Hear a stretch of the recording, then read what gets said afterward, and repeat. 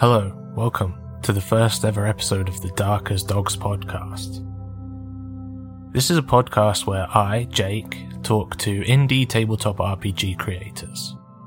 Designers, artists, writers, editors, publishers, really anyone who will agree to speak to me about indie tabletop RPGs. On this episode, I'm talking to my friend Justin Vandermeer, also known as Shouting Crow. Justin is a writer and artist who has created a number of really cool games, but is here today to speak to me about their game Hedge Witch. We also talk about starting out with indie tabletop RPGs, and what it's like to transition from someone who plays games into somebody who makes games. So if you think that's something that you will enjoy listening to, then please sit with us for a while and enjoy the conversation. Hi Justin, welcome to the show. Hi Jake, how you doing? I'm good, thank you. How are you?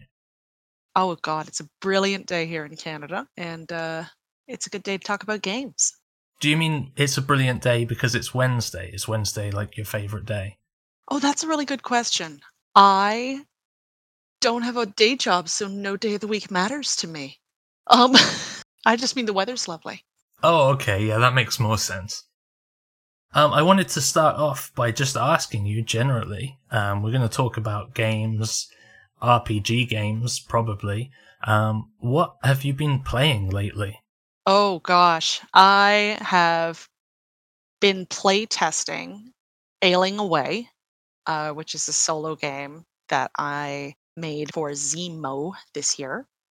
I have been playtesting the game I'll be releasing for Zemo next year called Psychic Undead Moose Riders. And I have a weekly Lancer game that I absolutely adore, run by Zeke Mystique. Have you played any Lancer? I have the book. I just never managed to get a group together to play it. Everyone always sounds interested in playing it and wants to play it when I talk about it, but actually putting the group together has never actually come together.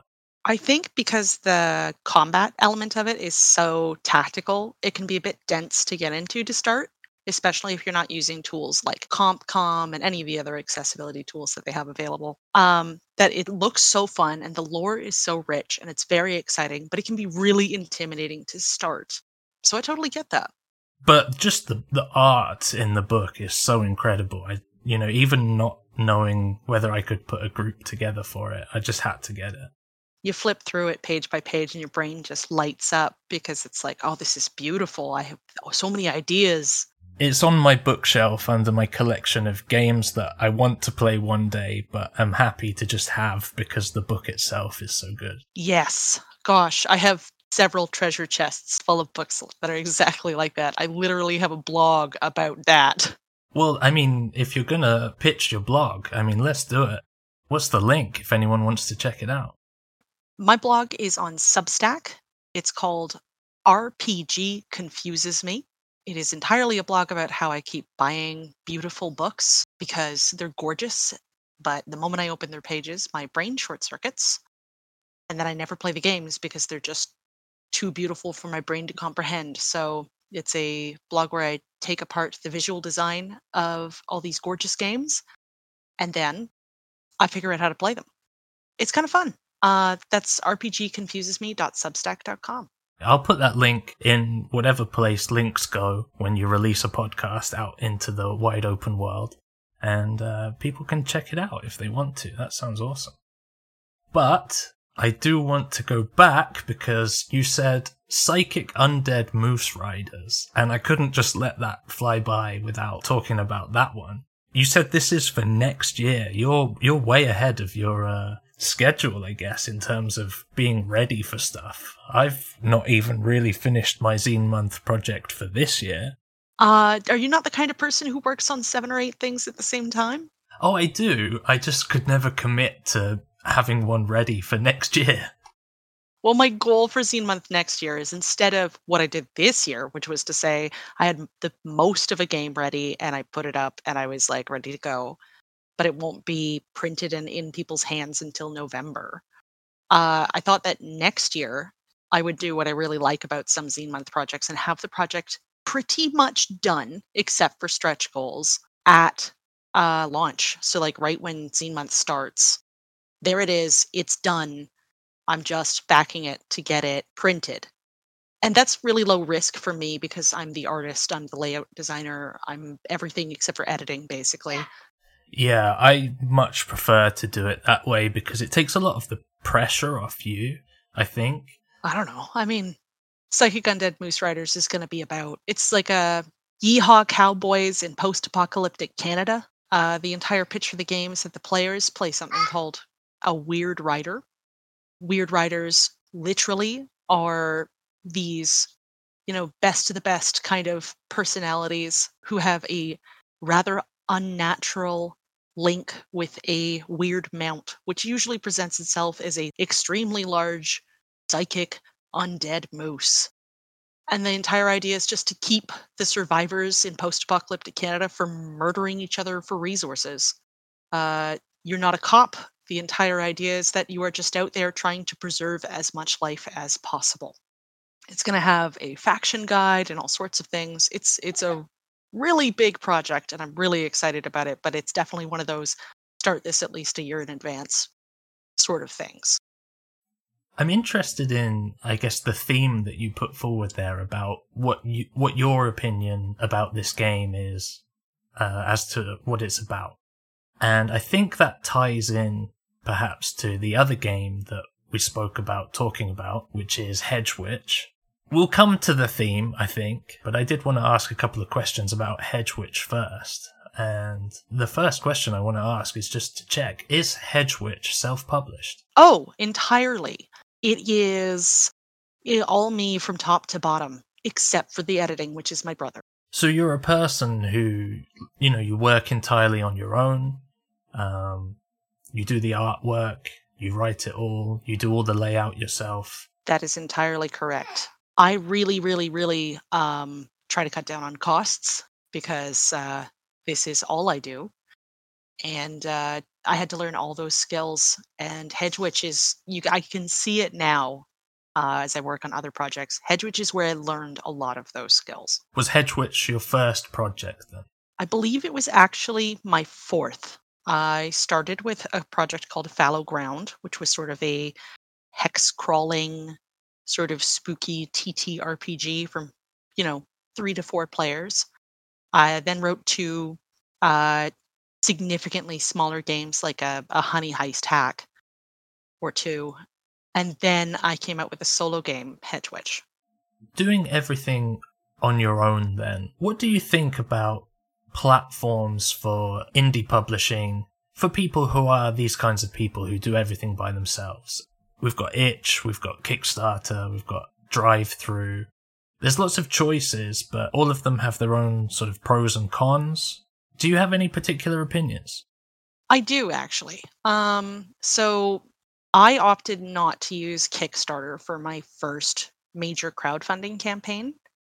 In fact, every book I've ever had printed, I don't print it until my Itch sales cover, that's like digital PDF only, cover the print costs.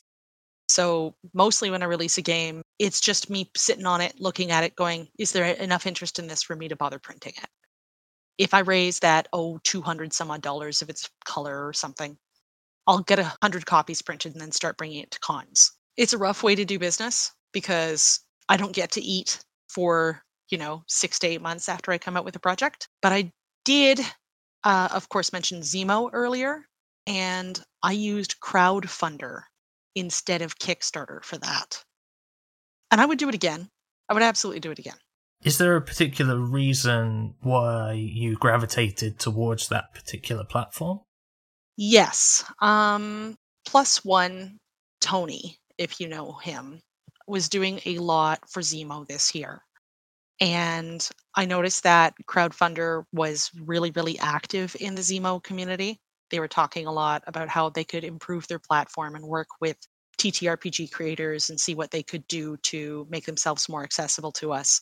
And I really liked that. Also, they're Canadian and I am Canadian, and it takes a lot of the stress out of things to know that there's not going to be a million legal hoops for me to jump through. Also, they did this really cool thing where if I reached my crowdfunding goal, the same website could be used for pre-orders up until I closed them. The major drawback with it is that there's no cross compatibility with them and BackerKit or anything else. So collecting surveys is almost impossible with Crowdfunder as it currently stands. Do you think it was a conscious choice to go down that path of saying, I want total control over everything I release, versus trying to approach a publisher or someone to produce your book for you? So I actually did approach a company to produce Hedgewitch for me, and I never got a response back from them.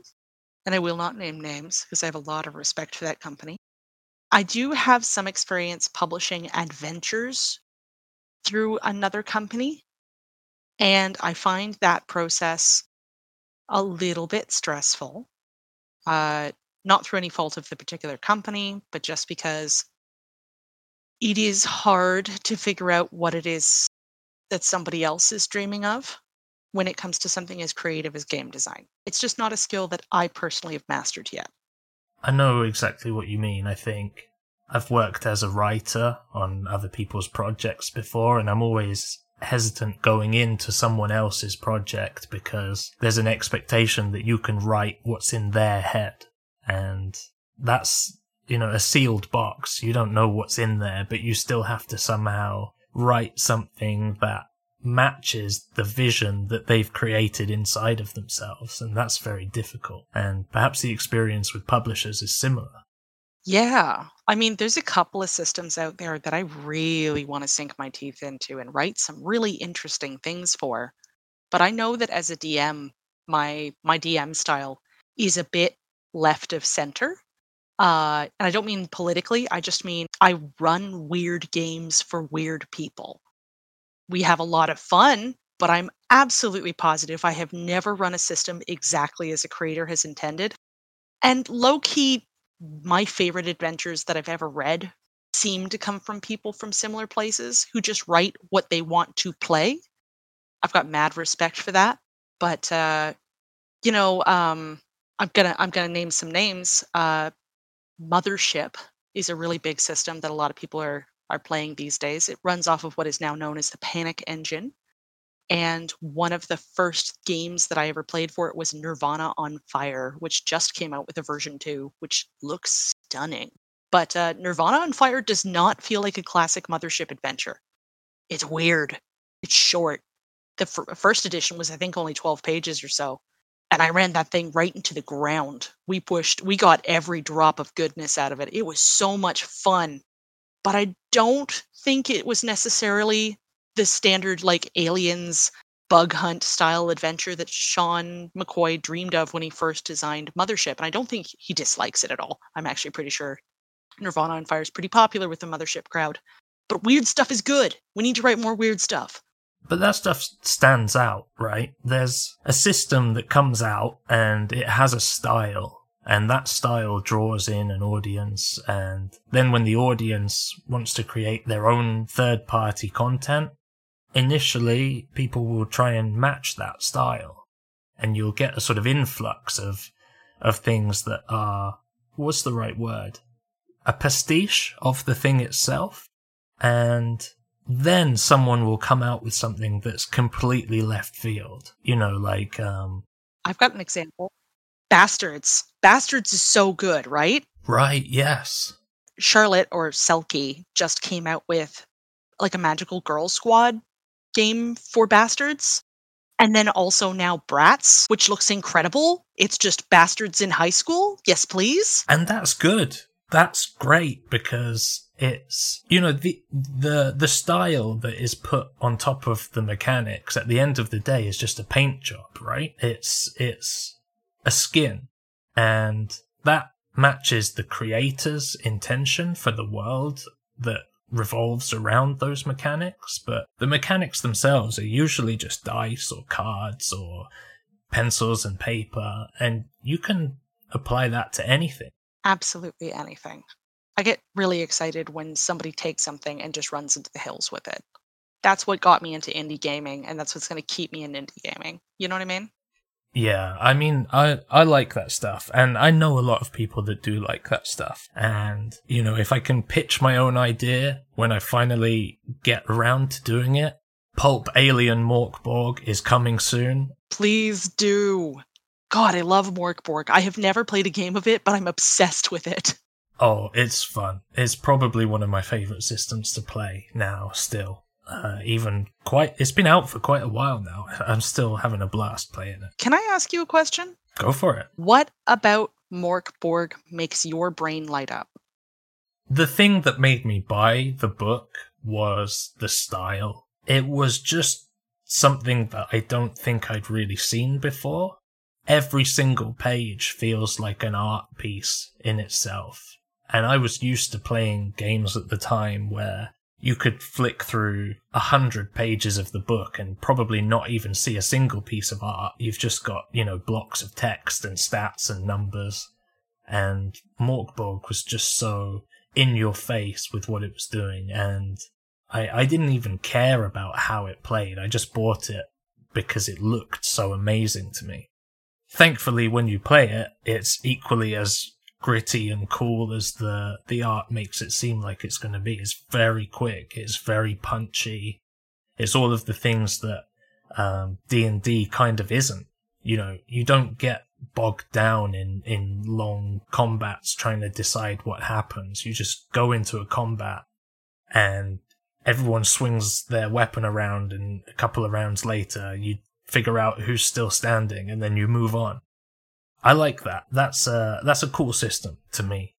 I couldn't agree more. It's like, I have Cyborg on my shelf. I confess the only Morkborg I've been actually able to flip through is the Rot Black edition.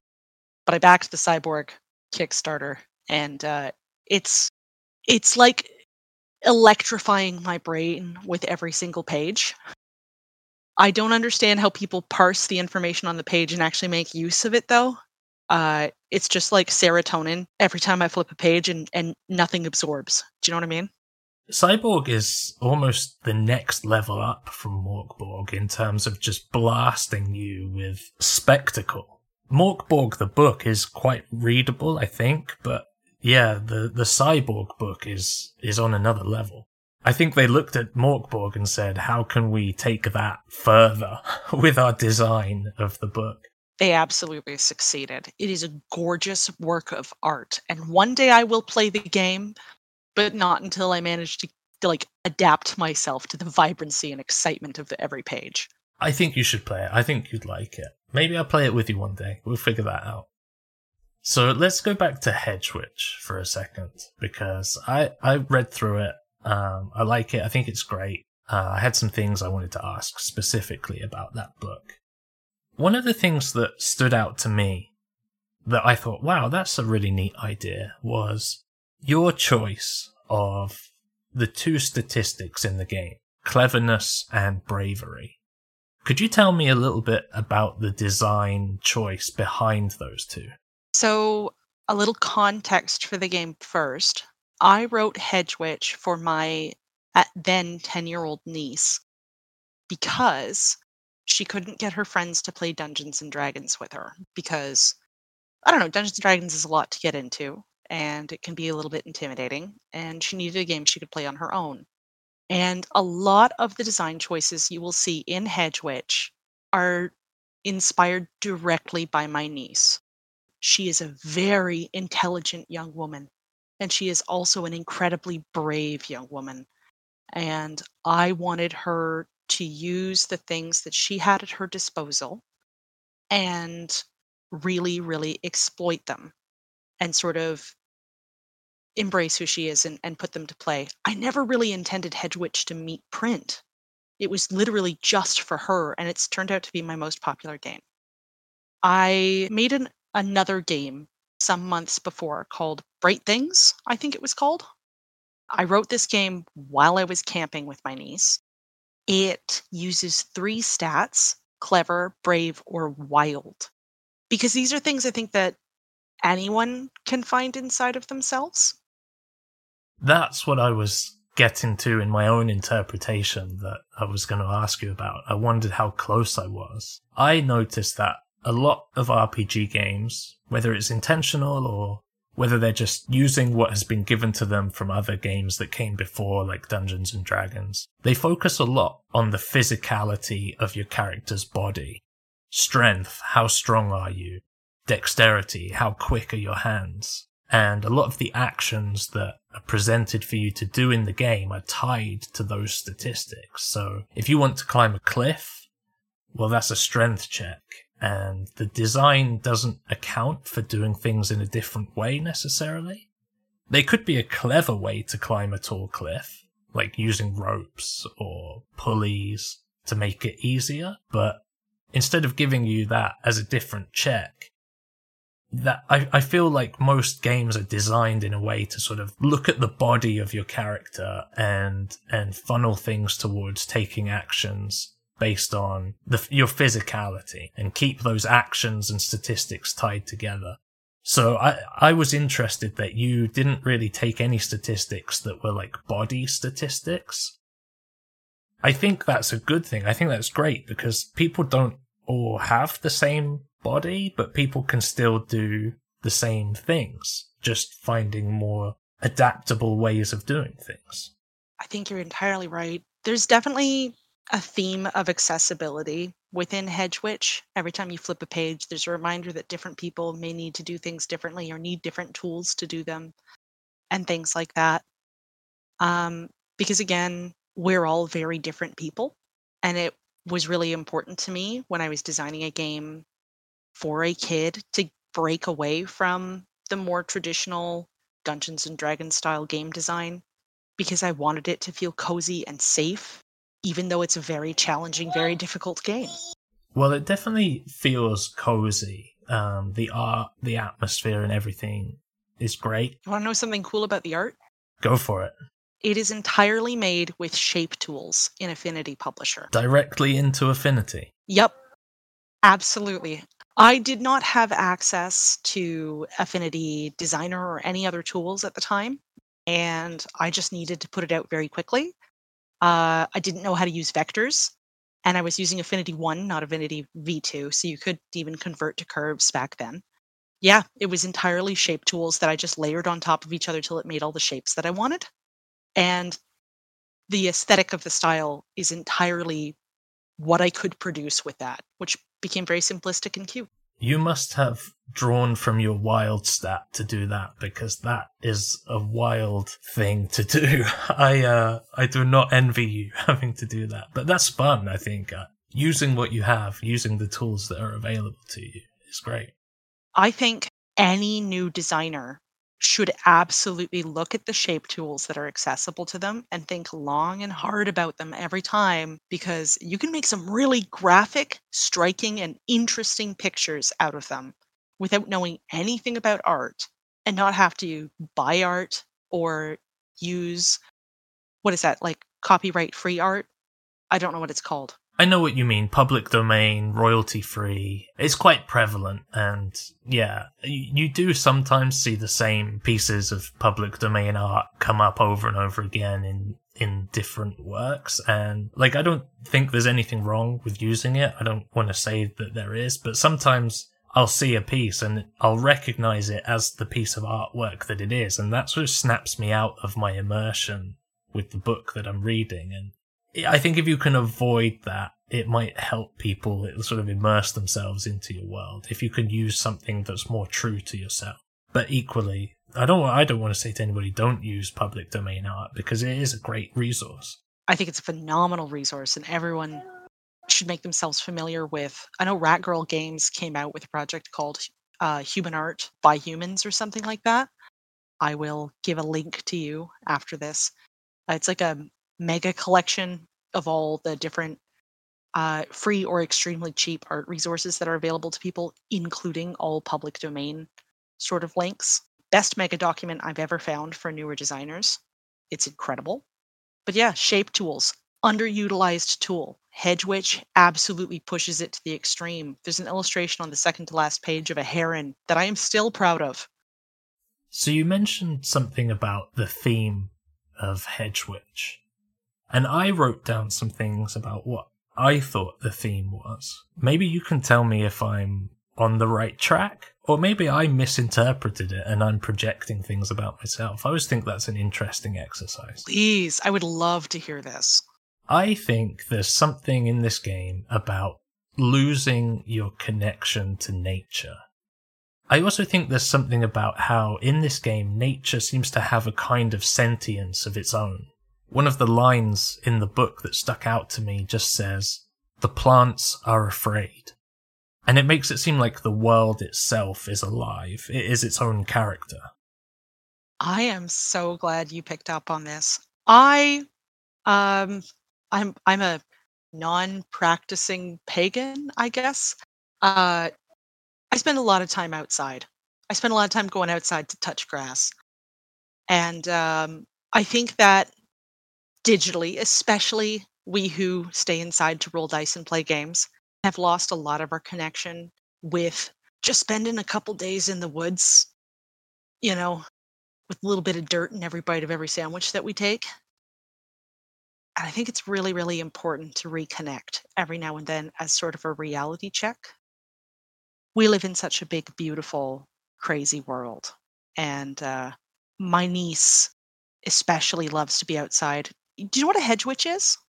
Could I give you a definition right now off the top of my head? I don't think so. But if you say the words hedge witch to me, it does create this sort of like image in my head of what I think a hedge witch is. But please give me the proper definition so I know. I would never claim to know the proper definition of everything because every subculture is going to define something a little bit differently. But generally, my idea of what a hedge witch is that it is somebody who maybe doesn't have incredible power, but is something of a wise person. They have an understanding of different plants and what they're good for, and they're very, very well connected with the people, and they have an understanding of nature. So it's right there in the title. So me cleverly thinking I'd figured out the secret theme was actually just my lack of understanding of the fact that you told us what the theme was. Not at all. I mean, I'm sure there's 1,000 other definitions for hedge witch in different communities. So the rules of the game is that you give these prompts that will usually introduce something that you refer to in the game as an obstacle. And I'm putting finger quotes around the word obstacle when I say that, because usually the obstacle in the game is a sentient living thing. It's an entity, a creature, and it's the existence of that thing which is disruptive to nature. So I started to think about maybe you were trying to say something about selfishness or the consequences of actions, because these creatures as obstacles aren't necessarily doing bad things. It's just they have their own personal needs, and the needs of those creatures are discordant with the needs of the world, and they aren't really accounting for that. Am I close? You're absolutely right. I mean, this comes back to narrative format a little bit, that any sort of plot advancement in most narrative formats requires some kind of conflict. The kind of conflict that is easiest for most people to understand is that different people have opposing needs.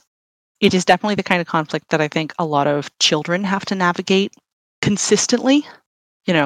I want to go to the park today, but I can't go on my own, and somebody else needs something today. And we can't do that until that's done. The way you phrase it makes me worry that I've made people into obstacles, which was certainly not my intent, but absolutely could be a way to read into it.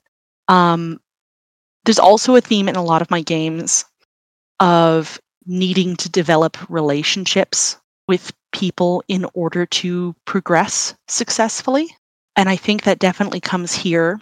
The hedge witch has to interact with the different creatures of the wood and sort of find compromises and ways to make things easier for everybody. Yeah, I think that I wasn't necessarily thinking that you were intentionally trying to say that any of these people were doing bad things. I was actually thinking the opposite. The game mechanics present an obstacle because that's the mechanics of the game, but the theme of the game is not that they were doing anything bad. It's just that they had needs and the world itself has needs and they aren't quite married up. And the obstacle isn't that the person is the obstacle. The obstacle is, how are you going to resolve that between these two things? How are you going to bring these things into alignment? Yes, absolutely. Alignment and balance are super important because, that's the big theme of nature. We've spoken about the book from a couple of different perspectives. We've spoken about the mechanics of the game, the statistics and things like that. We've spoken about the theme of the game.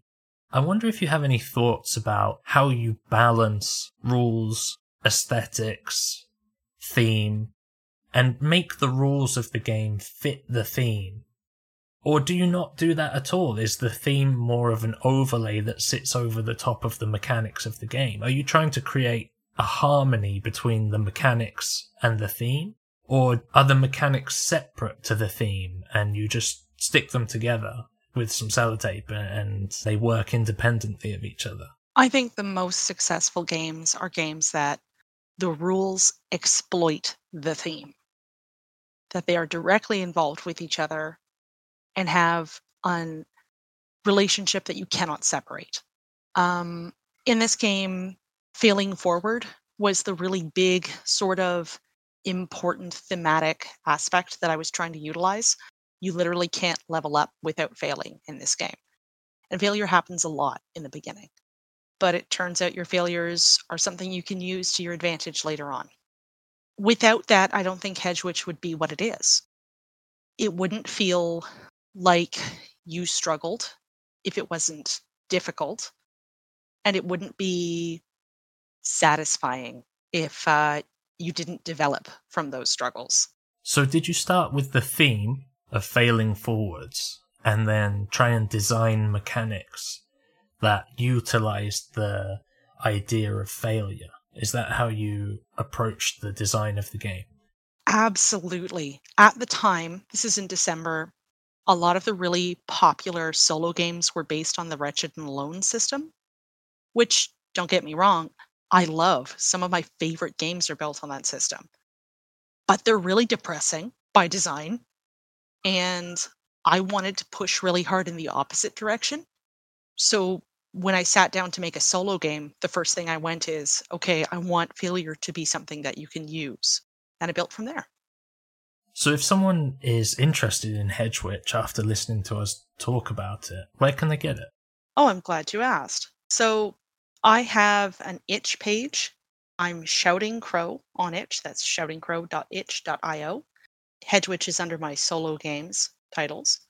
Hedgewitch has a spiritual successor called A Body to Die For, if you wanted to get into slightly less cozy and a little bit more body horror, but still have a similar style of gameplay. Hedgewitch is also available in print. It's currently available at Ratty Incantati. They carry print copies, and it's about to be available at Knave of Cups. Awesome. I think if anyone is listening, do go and check it out. It's a great game.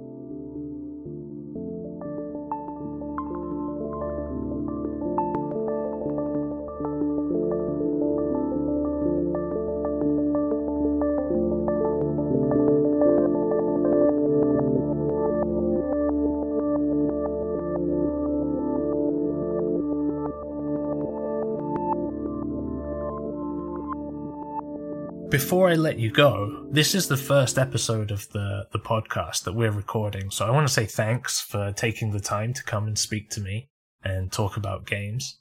But maybe, if you're okay with it, we can talk about starting out.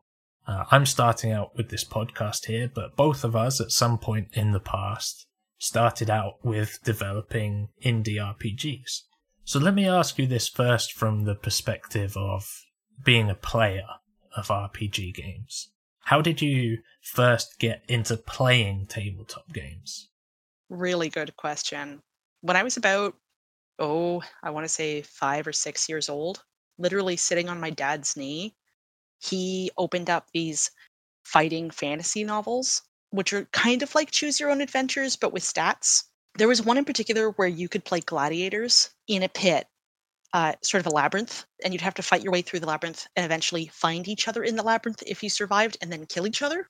My dad would pit me and my siblings against one another in literal gladiatorial combat, and the winner of that game was his favorite kid for the day. So this was like real high stakes. And that's how I got into role-playing games. Do you want to know something? What? If I turn to my right and look over at my bookshelf over here, I have my prized collection of the complete Fighting Fantasy series, Steve Jackson and Ian Livingstone. And it is also how I got into playing RPG games. And if I take a minute to walk over there, I might be able to find which book you were talking about, if you bear with me a second.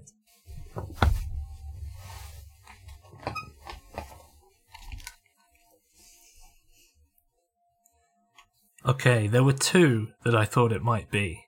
I think that you might have been talking about Trial of Champions. And if I look at the cover here, it's a bright red cover. It says Trial of Champions in this pulpy white text. This guy's swinging a big ball and chain. His mouth's open. He's got fangs. He's screaming. I think that's exactly it, man. I mean, I have no idea if my father was running it the way it was intended to be run. But that's certainly how he ran it. Do you know what I mean? Just starting two kids on the opposite ends of labyrinths and making them fight their way to each other, which I think is just really good parenting. That's amazing. I don't think there's anything wrong with that at all. I think that's fine. I know you have kids and I have kids. My toddler, who just turned 3, has heard me test playing a game as he's been going to bed every night for his whole life. And now, if it's just me and him, he tells me stories. So I did ask you how you got started playing tabletop games, but I also wanted to ask, how did you get started making games? At one point, I'm guessing you were a player, and then there was a juncture in your life where you decided, I'm going to make a game. Do you remember much about that decision? Sort of. I went straight from being a game master. And I was the kind of game master where I had no money. I literally had I think Dungeons & Dragons 3.5. And then before that I had the Red Book AD&D. And I couldn't afford any of the supplementary materials. Just a player's handbook and that was it. Boom, done. And, with my tiny little pocketbook, I would look at all the adventures that would come out for these things and be like, well, I can't really afford that. So everything was homebrew. It was all just our own little universe that we wrote in. So I was already very accustomed to sort of designing settings and designing adventures and things like that. I started writing 5e adventures for Baldwin Games for a little bit. And then I had to quit my day job. My toddler, bless his everlasting heart, he's my whole world. And there's just no childcare available in Canada. There's just none. It's brutal. And then I was sitting at home running a lot of games, but without a lot to do with my mental energy. And I noticed that there was a OSR game jam on. And I was like, oh, I've played the heck out of Advanced Dungeons & Dragons. I bet you I could make my own game. And I started on hard mode by designing a system from the ground up instead of doing a clone or a hack of something.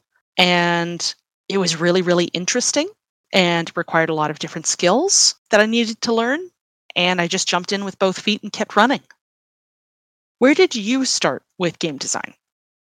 I hadn't really thought about it, but the way you describe it as being an organic process, transitioning from DMing, GMing games, you're already creating a lot of content for those games with your homebrew, and then naturally just taking that and putting it on a page and giving it out to other people. There's maybe not a specific point. How did I get started with game design is an interesting question, because I used to write for video games, and that was kind of my job at one time. And that's going back a long time, to the point where I probably can't even remember how I got started with that. But with actual tabletop games, it is just that transition. It's that slow transition. I have a really good artist friend called Ben, who I work with on a lot of my projects, and he showed me a piece of art for something that he'd created, and I said, let me have that, please. I want to do something with that. And I took it from him and I wrote up this, it was just a small spread, like a 2-page spread. And I pitched it back to him and he said, that's great. Let's do this. Let's make this a thing. So together we put together a little book and put that out. And that was really the first thing that I remember actually publishing in the TTRPG space. Whereas before that, I'd made so much stuff, but it was only for my games, really. That is super cool. I don't know. None of us got into this to make real money. You know what I mean? I mean, I guess if we want to, we can talk about the money. I don't know how interesting that is, though. Well, it's very realistic as a conversation for people who are just getting into it. I have a brutal story about somebody I know who had one of those really rough getting into the industry stories.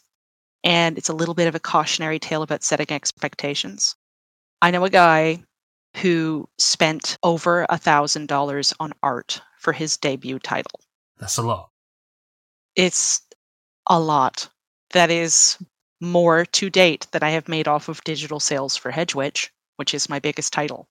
I've made more than that off of physical sales, but digital? Yeah, no.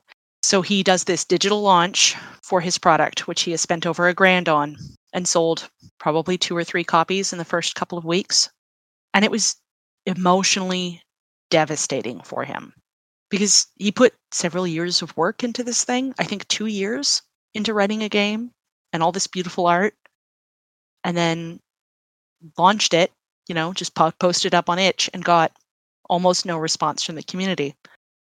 And it kind of broke his heart and almost knocked him out completely of making games for life, which is a shame because this guy is an incredible designer and I can't wait to see the cool stuff he puts out with, but he doesn't have an audience yet because he doesn't have any content yet.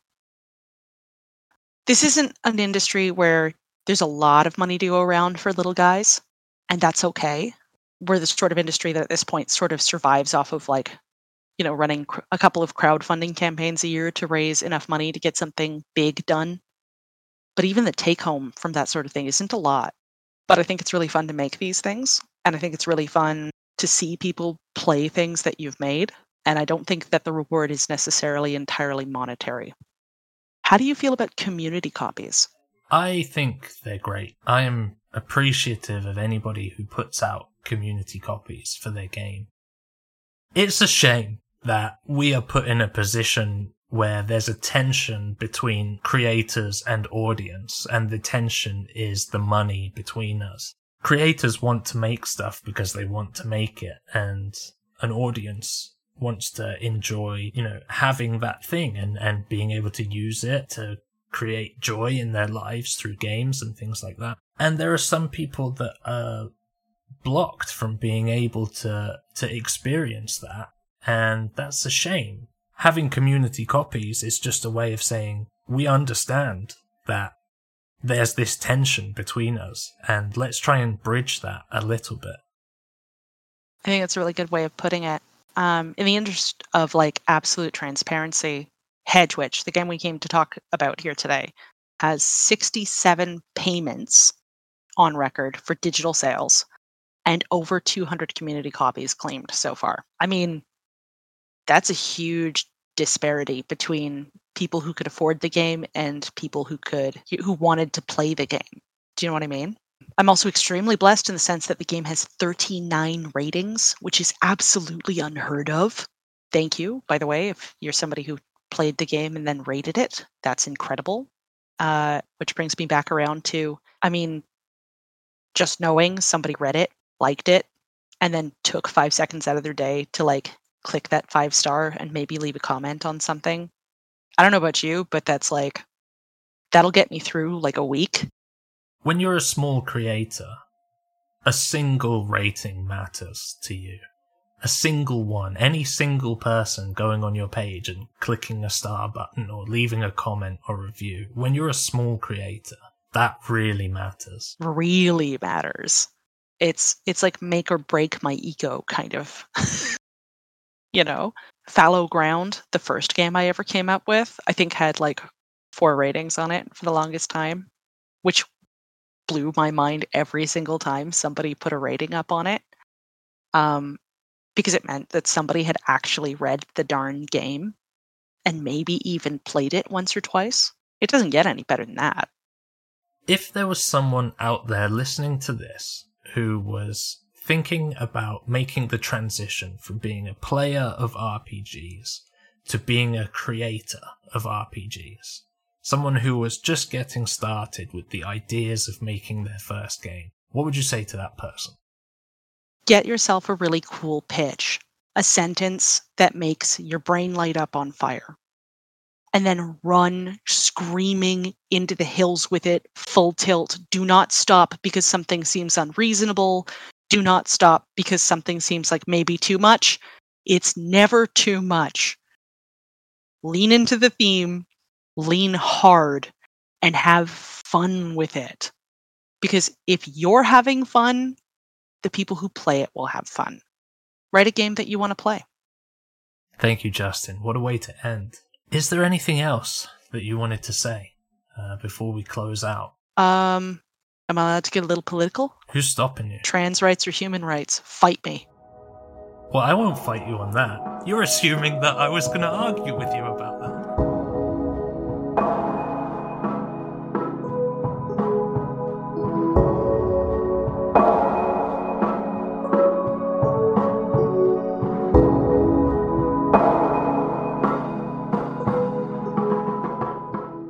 Okay, I want to thank Justin for joining me for that conversation.